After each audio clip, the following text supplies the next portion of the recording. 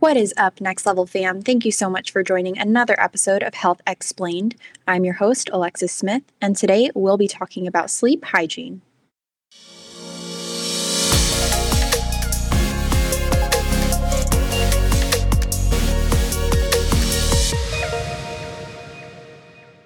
I'm with Next Level's Director of Clinician Development, Physician Assistant, Ivan Renata today.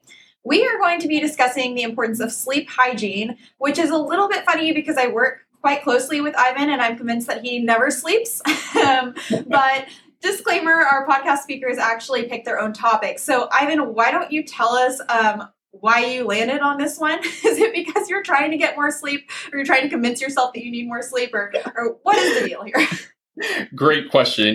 Sleep is so important for our overall well-being. And I think I started noticing having sleep issues around college time, where I was just stressed out, with the courses. I was a biology major at the time, and my mind would just race over that date, that week's lectures. For example, if I had a test or a quiz the next day, or if I just wanted to stay on top of things, my brain was just always racing. And so whenever I would wake up the next day, I just didn't feel as rested. I didn't feel like I was performing well. And so that's when I started kind of realizing I need to be better about my sleep hygiene. So I saw my family doctor, and they gave me advice, and I started implementing those recommendations, and things got a lot better. But in that journey, I started realizing really how many people have sleep issues. According to the American Sleep Association, there's about 50 to 70 million Americans that have sleep issues. So we know it's a real problem with real associated health risks.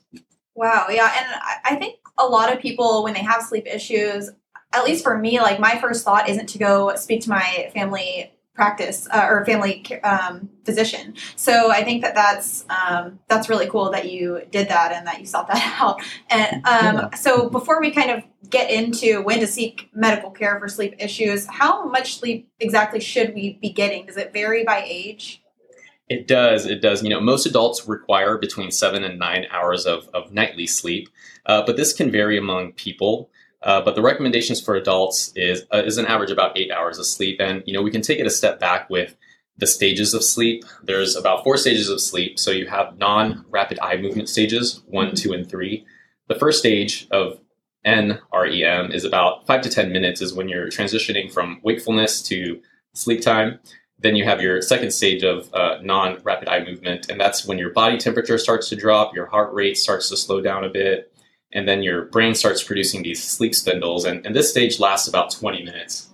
Your third stage of your non-rapid eye movement the cycle of sleep is going to be where your muscles become relaxed, your blood pressure and breathing rate drop. And this is usually where you'll have your deepest sleep. And this lasts about 20 to 40 minutes. After that, you get into the REM sleep, or the REM stage, or rapid eye movement stage. And that is when your brain becomes more active. You start noticing that you won't notice, but maybe your partner will, where your eyes are starting to move rapidly during sleep. And at this stage is when your dreams occur. Your body also becomes immobilized. Essentially, it's a good kind of fail-safe where you're not going to act and move upon those dreams. And so your body does become immobilized. So if you're running in your dream, we don't really want you running in real life. You might hurt yourself. And so depending on how each individual does with those stages of sleep and their sleep cycles, some may require a little bit less sleep. Some people do well with 6 hours. But on average, the adults should get between 7 to 9 hours of sleep. Children and teenagers definitely need a substantial more amount of sleep, particularly if they're younger than 5 years of age. So a newborn, you'll notice anywhere from 0 to 3 months, they are sleeping 14 to 17 hours. Preschoolers are sleeping 10 to 13 hours, school-age kids 9 to 11 hours. And as they grow, then their required amount of sleep kind of decrease right to that 7 to 9 hour time range. Gotcha. So you talked a little bit about sort of waking up and feeling not rested, especially in your college days. So what are the benefits of a good night's sleep? Because it sounds like there's some mental benefits as well as physical. Of course, yes, absolutely. Getting enough quality of sleep at the right time can help protect you from mental health, physical health, and quality of life and safety issues. And so, the way you feel while you're awake really depends on what's happening while you're asleep. And so during sleep, your body's working to support healthy brain function, maintain your physical health. Children and teens, this is the stage where they're getting a lot of growth hormones in there, so it helps with growth and development.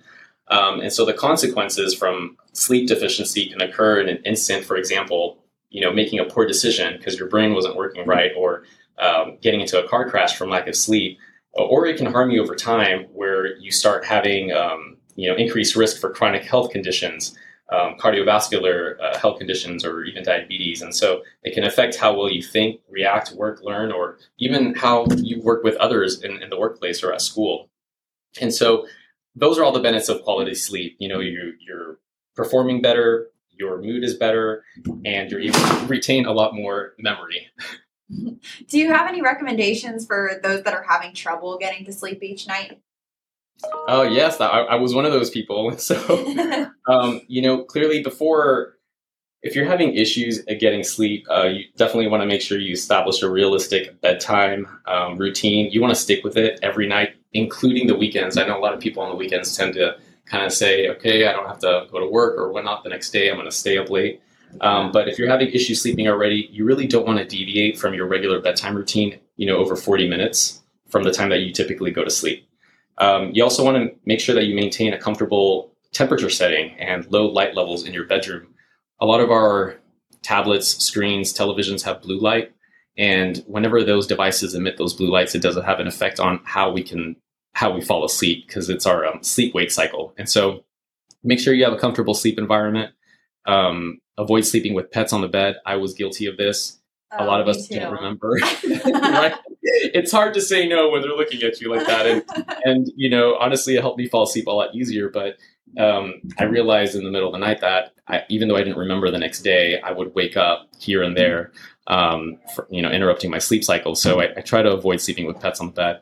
Abstain from caffeine, alcohol, large meals in the hours leading up to bedtime. Refrain from tobacco, and exercise during the day. This can really help you wind down in the evening and prepare for sleep. If you don't want to exercise, during the afternoon time, you can always do some meditating, reading an actual physical book, reflecting on your day, anything to really help slow things down in preparation for sleep. Do you have any thoughts about those that go to sleep with the sleep trackers that you put on your wrist, or that you sleep with to see whether you're getting deep sleep? Or do you think those actually work, or do they make people more anxious normally? For me personally, I think it helped me be more mindful of how I was sleeping. Because again, you wake up in the morning and you just go on with your day, and then maybe you realize, wow, I'm a little bit tired today, or a little bit slower than usual. I like the sleep tracker on my, I had a Fitbit, mm-hmm. and it would let me know, how many hours of sleep I was getting. And so if I got 6 hours or 8 hours of sleep, I would kind of compare that with how I was performing during that day. And it helped me track my sleep. It helped me focus hey, I didn't get a lot of sleep this week. I really need to be better about going to bed on time, setting limits, avoiding screen time before bed, just to make sure that we get those necessary hours. Right. So you talked a little bit about trying to maintain the same schedule for weekdays and weekends, or at least close. Does it really matter, though, what time of the day you go to bed? If I decide to go to bed at weird hours, which is 8 a.m., and then wake up at 4 p.m., will I still experience the same benefits as those that go to sleep at a more normal time? You can. You just have to be very diligent about the environment, that sleep environment. And so we see this a lot with shift workers, mm-hmm. Where their sleep cycle will be off, And so shift workers are people who work other shifts other than their regular 9 a.m. to 5 p.m. routine. And so if they're sleeping outside of that time range, where our sleep cycle has to do a lot with the sun and, being dark outside and the light. So our body knows when to be awake and when to go to sleep. And so we really want to make sure we minimize exposure to light on the way home from a night shift for those who tend to sleep outside of the normal sleep hours, mm-hmm. just to keep morning sunlight from activating that internal daytime clock. Again, those bedtime rituals, you want to follow those, be on time with that sleep schedule, including weekends. At home, you can ask family and friends to help create a quiet and dark and peaceful environment during your sleep time. Ask family members or roommates to wear headphones, if they're watching TV or listening to music, and avoid vacuuming or noisy activities while you're sleeping. And so for those on shift work or who sleep outside of your regular sleep hours. I mean, it's almost like a team effort where everyone has to be involved to ensure that this person gets the required and restful sleep that they need. And a good recommendation, which I never thought about, that I recently learned about, was actually putting a do not disturb sign on your front door if you're sleeping during the day, so that delivery people and friends won't knock or ring the doorbell to interrupt that moment. But yes, it's possible. Again, most shift workers sleep 1 to 4 hours less than a non-shift worker.